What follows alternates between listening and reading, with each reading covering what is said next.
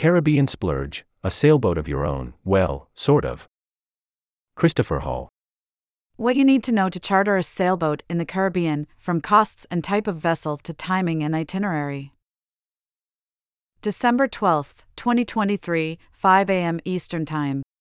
Sign up for the Travel Dispatch newsletter. Essential news on the changing travel landscape, expert tips and inspiration for your future trips. Last April, Chris Kochik, a Scranton, Pennsylvania, oral surgeon, and his family spent a week on a chartered catamaran in the calm, clear waters off the British Virgin Islands. A crew of 2, part of the deal, ran the show. Until then, Dr. Kochik said, the sum total of his nautical experience had been riding ferries.